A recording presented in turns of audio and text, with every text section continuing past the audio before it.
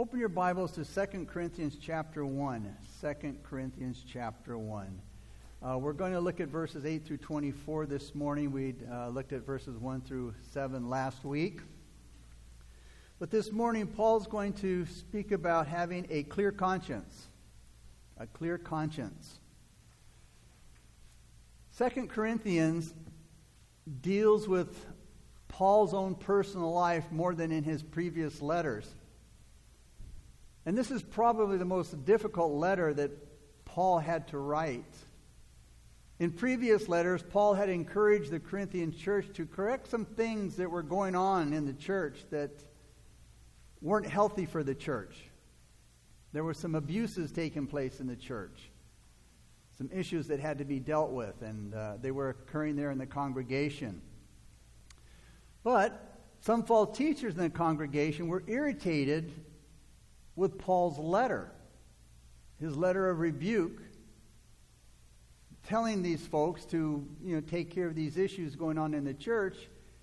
And these false teachers rejected Paul's warnings. And as a result, in this letter, 2 Corinthians, Paul was forced to defend his character because they began to slander his character. And also, more importantly, he had to defend his authority as an apostle because of the slanderous accusations and the things that were being said about Paul. His defense, that is, in defending himself, revealed the trials and the tribulations that he experienced. It revealed the problems and the pressures of his traveling ministry more than any other book in the Bible. And yet, like the rest of Paul's letters, 2 Corinthians looks beyond Paul's sweat and tears. That is, Paul looks past those trials, those problems that he had. And he didn't focus on those. He focused on the power that was behind those sweat and tears that enabled him to get victory over these things, which was the Lord Jesus Christ. Jesus was the power behind those sweat and tears. Jesus was the power behind those difficulties that he was experiencing. Paul's commitment to Jesus Christ and his service did not in any way exempt him from trouble. And this is something that we say often, we teach often, and I think we forget about this when we're going through the trials and tribulations. That as Christians, no matter how long you've been a Christian, no matter how well you've served the Lord, how much you know the Word of God, it does not exempt you from trials in your life, from problems in your life. And we must never think that trouble for the believer is an accident. So whatever you're going through this morning, whatever you're dealing with, it's not an accident. It's not a stroke of bad luck. It's not because the stars and the planets aren't aligned right this morning. It's not a coincidence. It's not because you've necessarily done something bad or wrong and God's angry at you. You're not exempt from difficulties as a Christian. And everything, including whatever you're going through this morning, is a divine appointment. A divine appointment. There's only 3 possible ways you can look at the trials of your life when they come. All right? Get this. Only 3 possible ways you can look at the trials of your life when they come, or if you're in one this morning. First of all, if our trials are the result of fate or chance, then we have no hope. Why? Because nobody controls. Nobody can control fate or chance.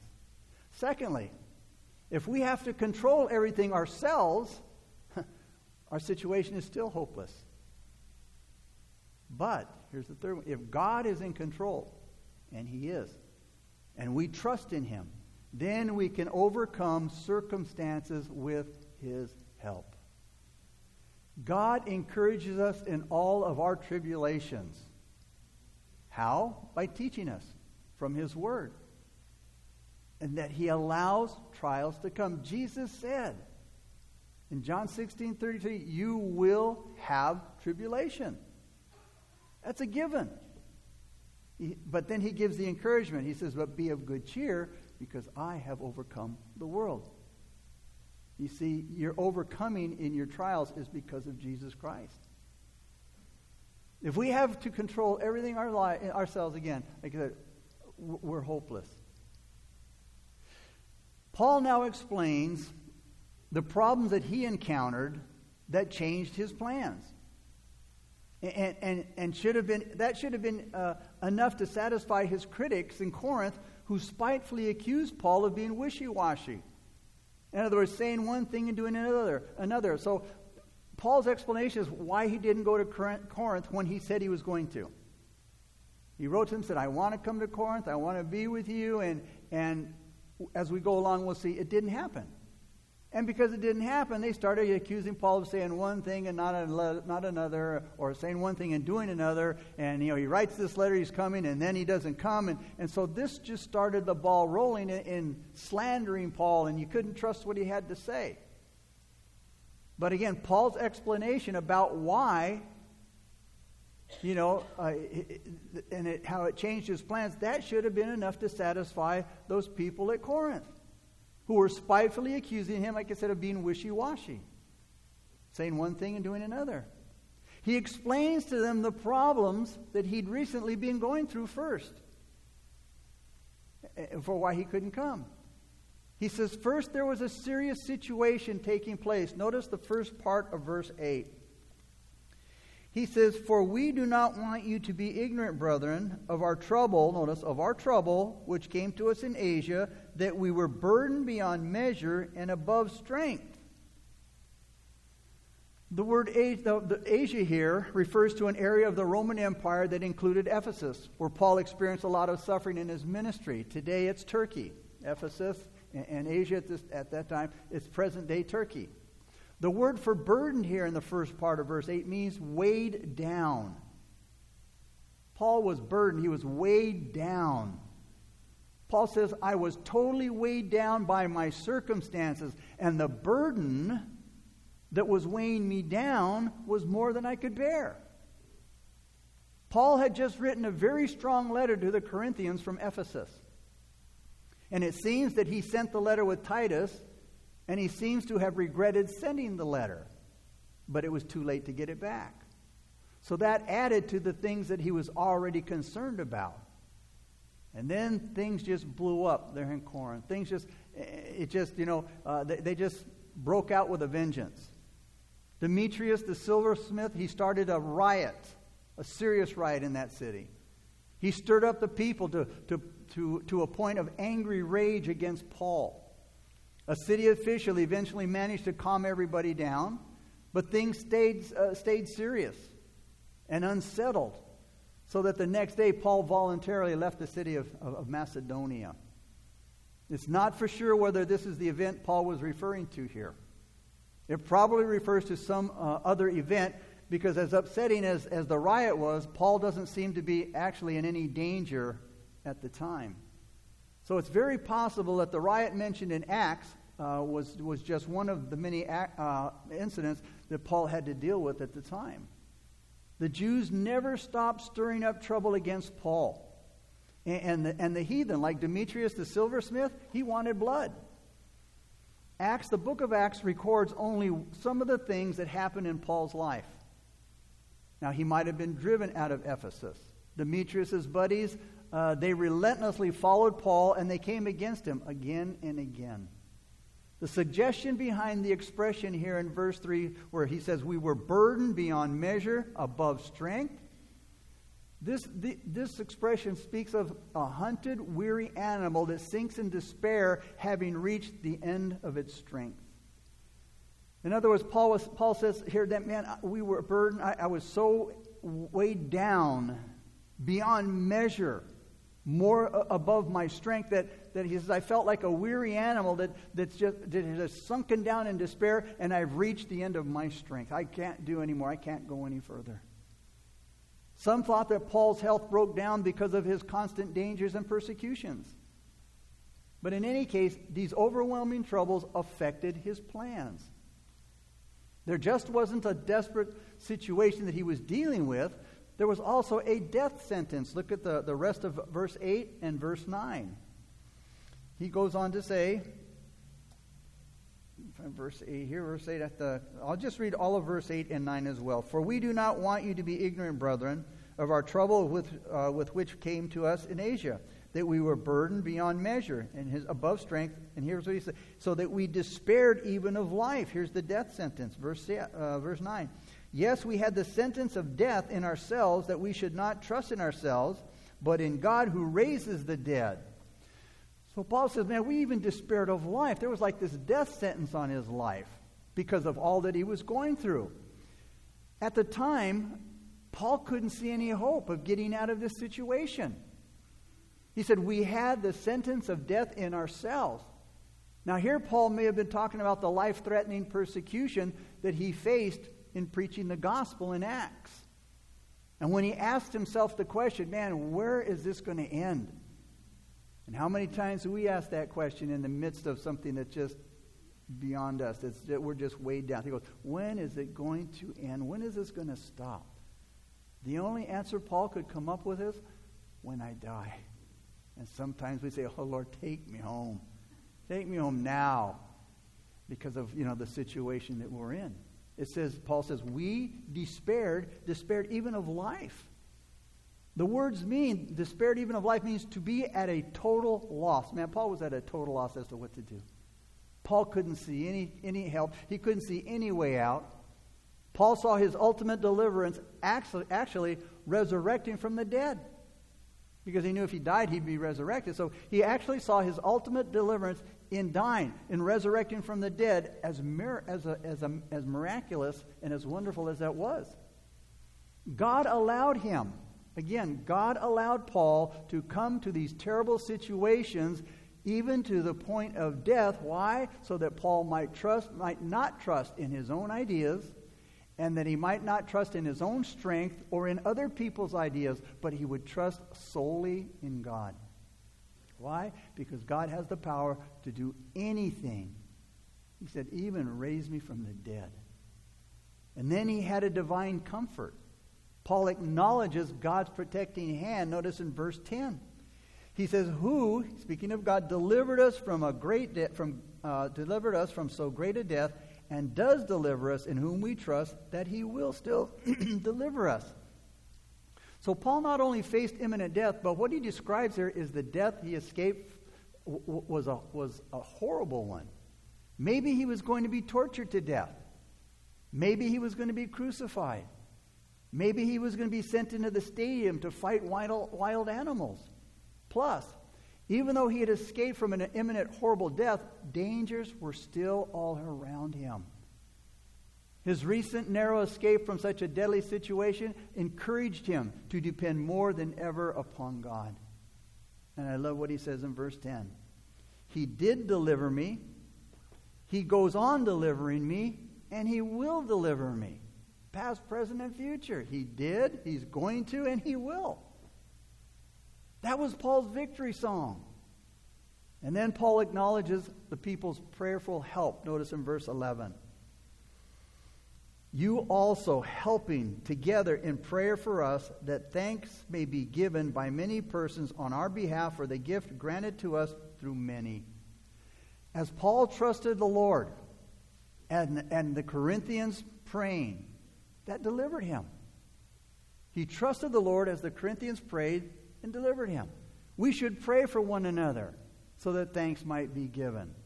You see, if many people are praying, if many people intercede, many people will give thanks to God when he answers the prayer. Whenever we face difficulties, we should let others know. Like the Lord says, we're to bear one another's burdens. We're to pray for one another. He said we're to let others know so that they can pray, and that God can be praised for answering the prayer. We should always praise God publicly for answered prayer. Just like we pray publicly, for those who have a prayer request.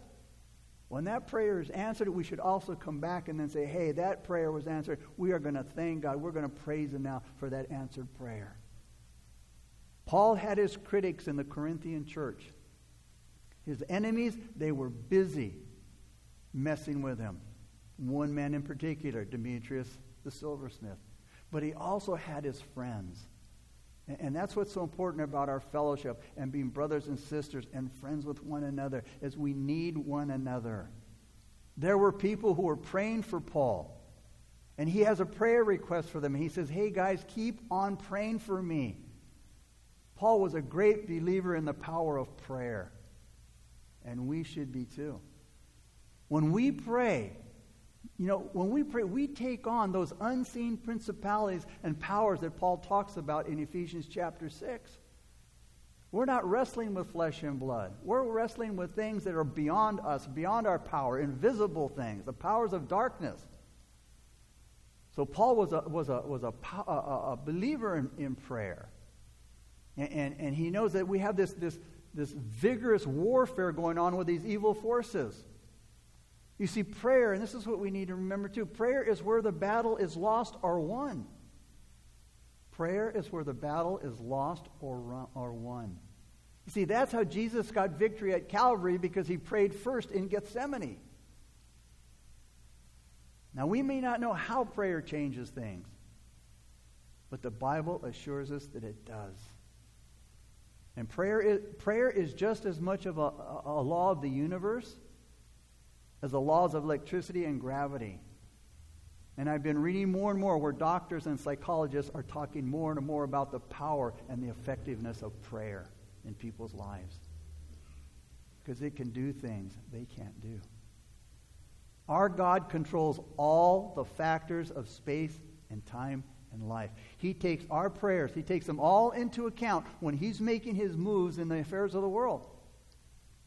And John tells us in Revelation that before the trumpet judgments will be sounded, God's going to call an angel with a golden censer, to whom it says much incense will be given to him. And this incense, which represents God's prayers, or the people's prayer, it says will be offered to God alone with the prayers of all the saints.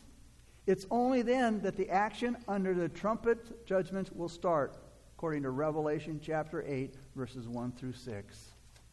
It's a graphic reminder that the prayers of God's people are a very real factor in the equation of God's ways with the world. So Paul encourages the Corinthians, hey, pray for me, please. Because you can help by praying for us. Your prayers will work for my good, he says. We'll be protected from the dangers that follow us, and that will give many more reasons for thanking God. And then Paul turns to something that's definite, a definite statement in verse 12.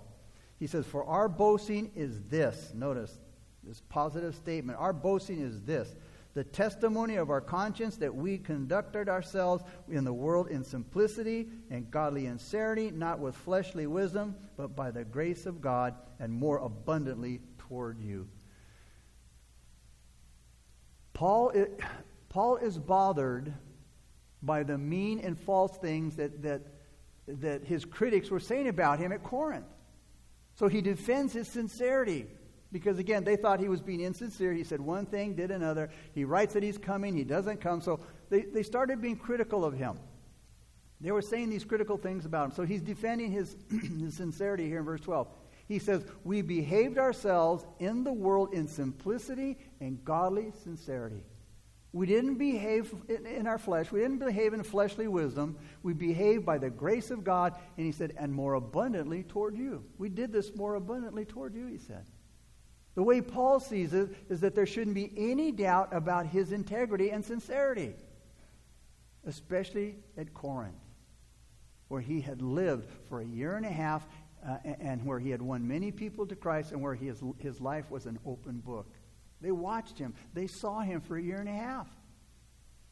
And it was a matter of principle with Paul that the way he lived in this world was always blameless and transparent and honest. Why? So that he would have a good testimony of Jesus Christ and before men.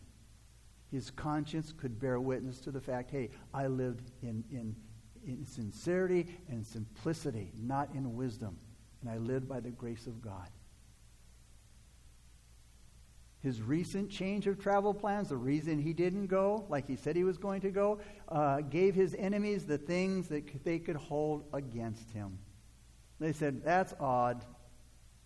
He's odd because, he was fickle. They're thinking he's fickle, that he's even a coward. He doesn't want to come and face us after he wrote this letter to fix the things that were, being abused in the church. But in this situation, just like everything else, Paul was just being true to a higher principle. In other words, he said, hey, I want to go there. I want to visit you. I want to be with you. But what he's saying, hey, you know what? For some other reason, God has kept me from going. You see, he held to a higher calling. He was true to a higher principle. He was to be guided by God and not people.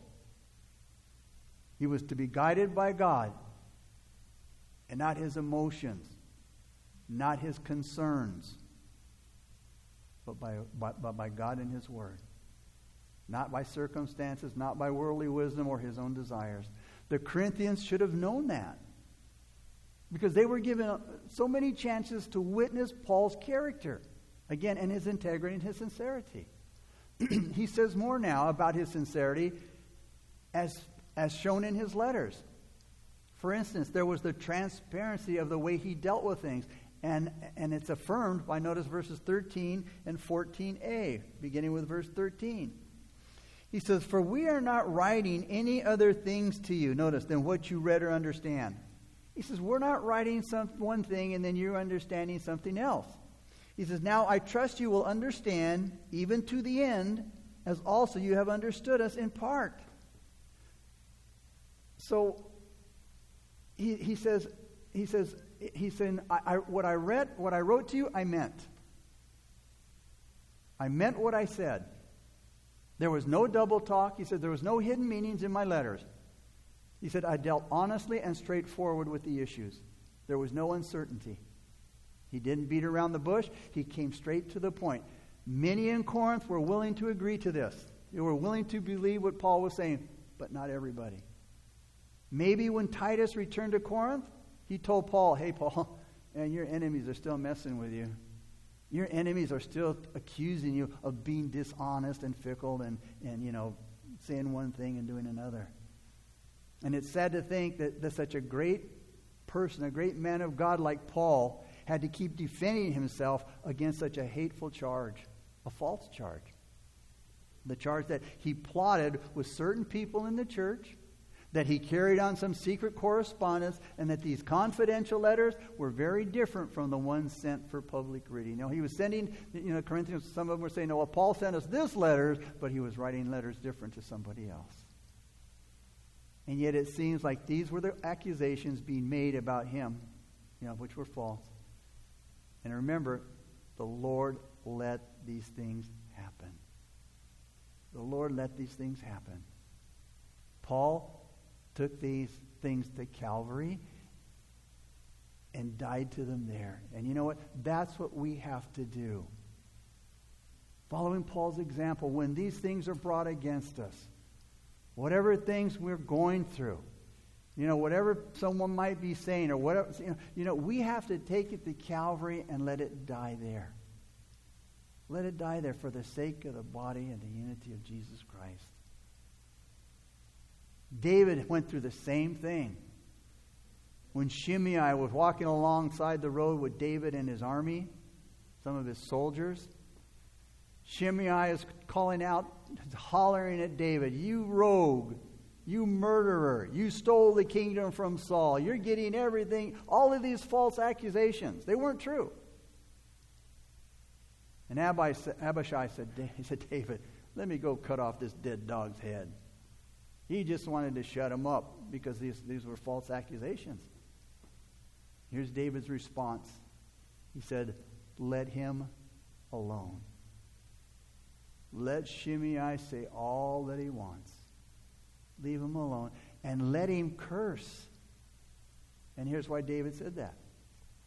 Because the Lord has ordered him so.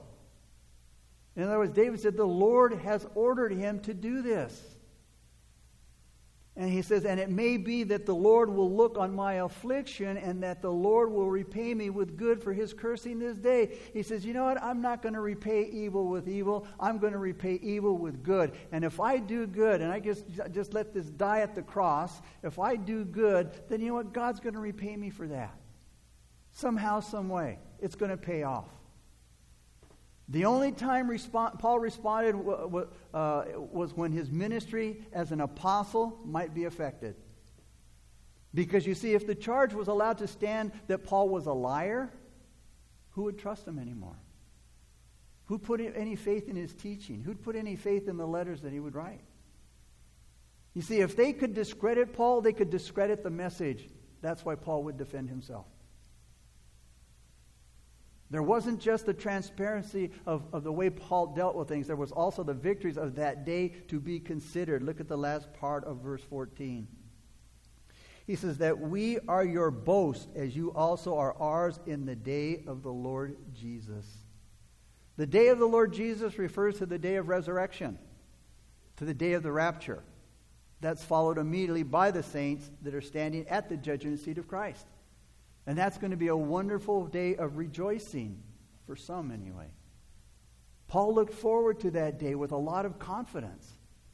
In that day, the Corinthians would rejoice at the great privilege that was theirs in having Paul for their evangelist, for their pastor, and for their teacher. And he'd rejoice at having them for his converts and his disciples.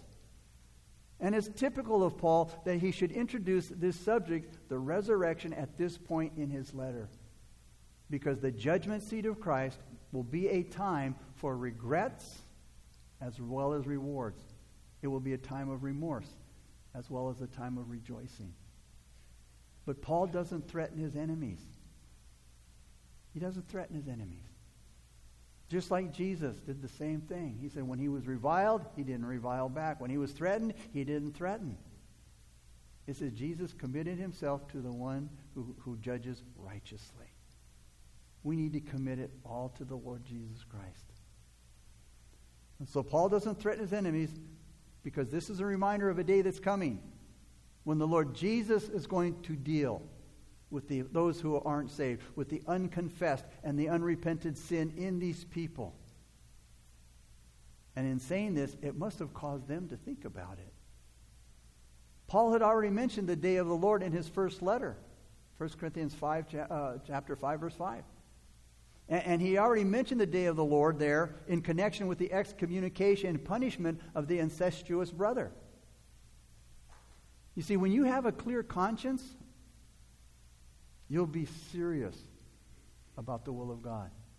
Look at verses 15 through 18.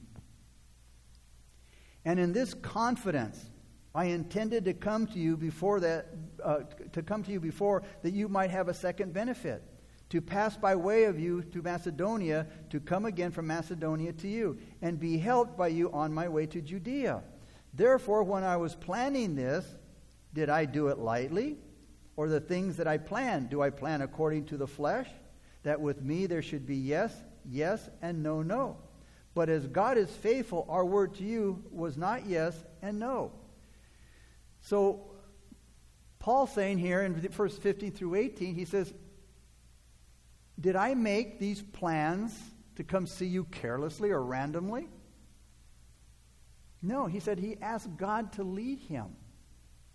Sometimes Paul wasn't sure what God wanted him to do, and sometimes we're not sure what God wants us to do. Sometimes he doesn't give us a clear, answer in the scriptures or in our heart, or you hear that still small voice, and until we do, we shouldn't move. And that's what Paul did. He says, I didn't come to see you because I hadn't been, it hadn't been confirmed by God. And again, he answered to a higher call. Not to the people's desires, not to his wishes, but what is God leading me to do? He wasn't sure, all the time about what God wanted him to do. So he knew that he had to wait on the Lord. His motives were sincere. He did want to come. He wanted to go to the people, but he wanted to please the Lord first and more. When you think about how hard, difficult transportation and communication was back in Paul's day, it's even a miracle that Paul didn't have more problems with his busy schedule that he had. Getting around was not like it is today. Jesus instructed us to mean what we say. Paul was saying, hey, when I said yes, I meant yes. And when I said no, I meant no. Jesus said in Matthew 5:37, he says, say just a simple yes, I will, or no, I won't. Your word should be enough. You know, if you have to build upon something that you say, it may mean that there's a lack of character because they're not believing you. For example, I remember back in the day, and before I was a believer, and a lot of people still do it. And you tell somebody something, and you back it up by, I swear to God. Oh, I swear on my mother's grave I'm going to do that. But if you have to swear on your mother's grave or to God, which you shouldn't, your yes should be yes and your no should be no. Yes, I will be there. No, I won't be there. Yes, I'll do that. No, I won't do that. But to strengthen your promise with a vow shows that something is wrong. That a person with bad character is the one who uses those extra words to strengthen their yes and to strengthen their no. The Corinthians knew Paul was a man of true character because he was a man with a clear conscience. During his 18 months of ministry among the people there at Corinth, Paul had proved that he was faithful and that he hadn't changed. When you have a clear conscience, you glorify Jesus. Look at verses 19 and 20. For the Son of God, Jesus Christ, who was preached among you by us, by me, Silvanus, and Timothy, was not yes and no, but in him was yes. For all the promises of God in him are yes, and in him amen, to the glory of God through us.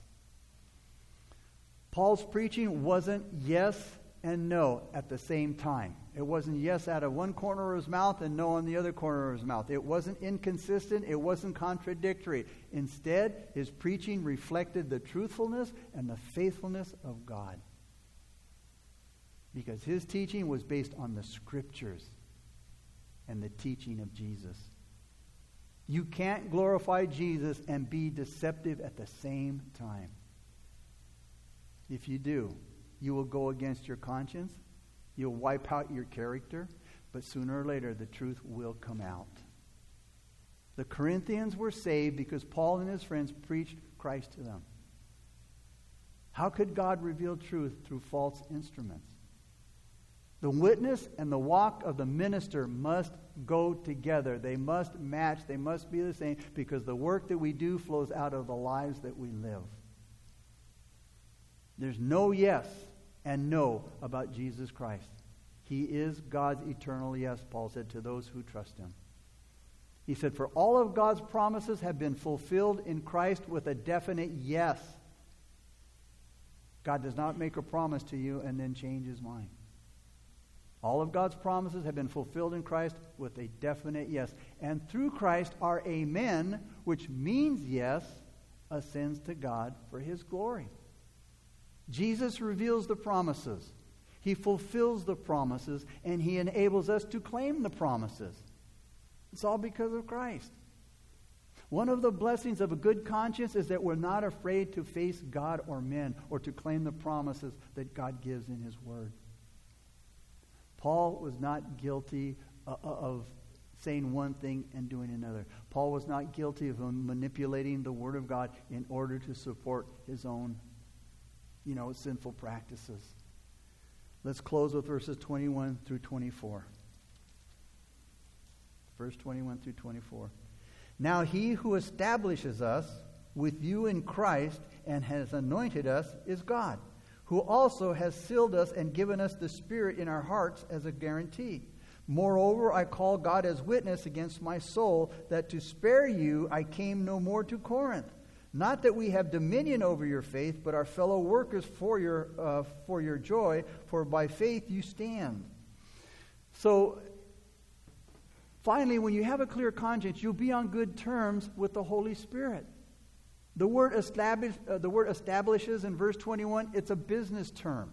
And it refers to the guarantee of fulfilling of a contract. In other words, it was the assurance that the seller would give the buyer the product that was advertised, or that the service would be provided as promised. The Holy Spirit is God's guarantee that he's dependable and that he will do all that he's promised. And Paul was careful not to grieve the Holy Spirit. Because the Spirit wasn't convicting him, he knew that his motives was pure and his conscience was clear. All Christians have been anointed by the Holy Spirit. Verse 21 tells us that here. In the Old Testament now, the only persons who were anointed by God were prophets, priests, and kings in order for them to do the service that God had called them to do. And as we yield to the Holy Spirit enables us to serve God and to live godly lives. And the Holy Spirit gives us the special spiritual discernment that we need to serve God acceptably. The Holy Spirit, Paul says, has also sealed us so that we belong to Christ and are claimed by Him as we abide in Christ. The Holy Spirit also assures us that He will protect us. Why? Because we're His property. We belong to Him. And finally, the Holy Spirit enables us to serve others. Not as overlords, not as spiritual dictators. Not to tell other people what to do, but as servants who seek to help others to grow. And Paul had promised to come and to use his authority if he had to. He said, man, if I got to come down there and push my authority upon you, I will if I have to, in order to straighten out the problems going on there at Corinth. But he says, I spare you. To spare them, he says, to spare you the pain of correction, to spare the pain of me going down there and having to, take this on. He says, he's giving them a chance to correct the problems themselves. And you know what? Having a relationship with God and having the Word of God and having the power of prayer, we should be able to solve the problems ourselves, whatever we're going through. And not allow them to get out of the hand where now, like Paul, I have to go down there and get involved. So Paul says, I'm not coming down because I'm hoping that you will correct this problem that you're having there yourself. Paul had warned them previously that their weakness and their sickness, remember back in 1 Corinthians 11:30, where he instituted the Last Supper, Paul says, some of you are weak and some of you are sick and some of you have even died because of your failure to correct yourselves, to make things right yourself. The false teachers who made their way into the Corinthian church were guilty of being dictators. And this had turned the hearts of the people away from Paul. And you can imagine why. They were being dictators. They were telling people what to do. And it made Paul look bad. It turned the hearts of the people away from Paul, who he had sacrificed so much for them. The Holy Spirit is God's down payment, God's guarantee and security that one day we will be with Him in heaven and possess glorified bodies. Paul says, if indeed you continue in the faith, grounded and steadfast, and are not moved away from the hope of the gospel which you heard, which was preached to every creature under heaven, of which I, Paul, became a minister. Colossians 1:21-23. The Holy Spirit enables us to enjoy the blessings of heaven in our hearts today because of the indwelling Holy Spirit. Paul was able to have a clear conscience and face misunderstandings with love and patience. If you live to please people, misunderstandings will bum you out. They will depress you. But if you live to please God, you can face misunderstandings with faith and courage. Father, we thank you once again for your wonderful word, God. And Lord, again, let us apply these rich and helpful principles that God has laid before us, God. Help us to keep in mind, God, that you allow trials, you allow circumstances, whatever they might be. You allow difficult times in our lives so that we might trust in you, that we might see your power working behind the scenes. And that, Father, we can praise you and give you glory for your intervention, your intervening in our lives, God. And Lord, help us today to do the same, God. You've given us everything that we need, God, to work out our difficulties.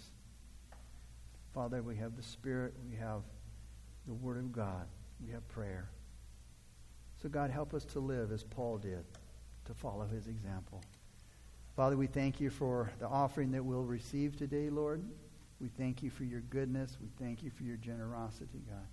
We thank you for taking care of us so well that we don't have to worry. We don't have to beg. We just leave it in your hands, Lord. So we thank you. In Jesus' name we pray. Amen.